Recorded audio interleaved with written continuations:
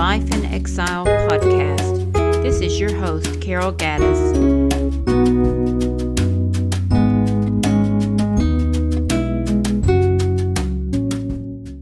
Gems from Genesis, chapter 44.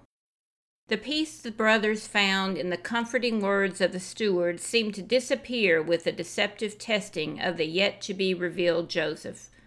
They thought all was copacetic after the delicious meal. The next morning, they got their grain and left to return to their father, now with both Simeon and Benjamin in tow. Judah must have been relieved. His relief was short-lived. Joseph had played another trick on his brothers, putting his own silver cup in the sack of his dearest brother. Judah steps up as the spokesman for the group after they, as a group, made the rash statement that the one in whose sack it was found would die. Not a smart move, when it was found in that of Benjamin's. They tore their clothes. Now, back before Joseph, Judah offers solutions which Joseph rejects. The back and forth continues to the end of the chapter, where I find today's gem. This is Judah speaking.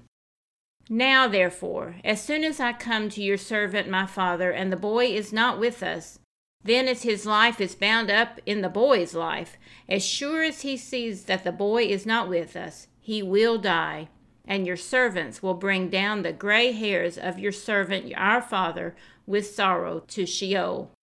For your servant became a pledge of safety for the boy to my father, saying, If I do not bring him back to you, then I shall bear the blame before my father all my life.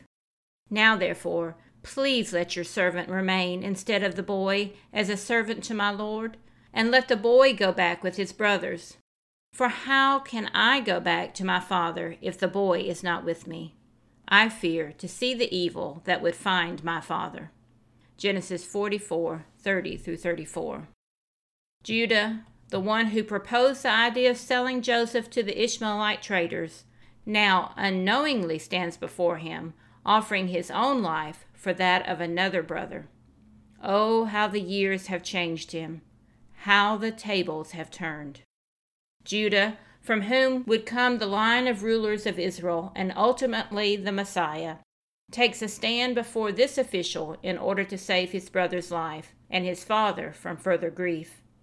This gem is a foreshadowing of the ultimate sacrifice the Lion of Judah would make on our behalf. This test, much like that of Abraham in offering Isaac, proved to Joseph that his brothers had changed. They all tore their clothes over Benjamin, and Judah stepped up to willingly exchange his life for his youngest brother's. As God stopped the hand of Abraham from taking the life of his son, Joseph would stop short of allowing Judah to fulfill his promise, and all would be soon revealed. Grace and peace.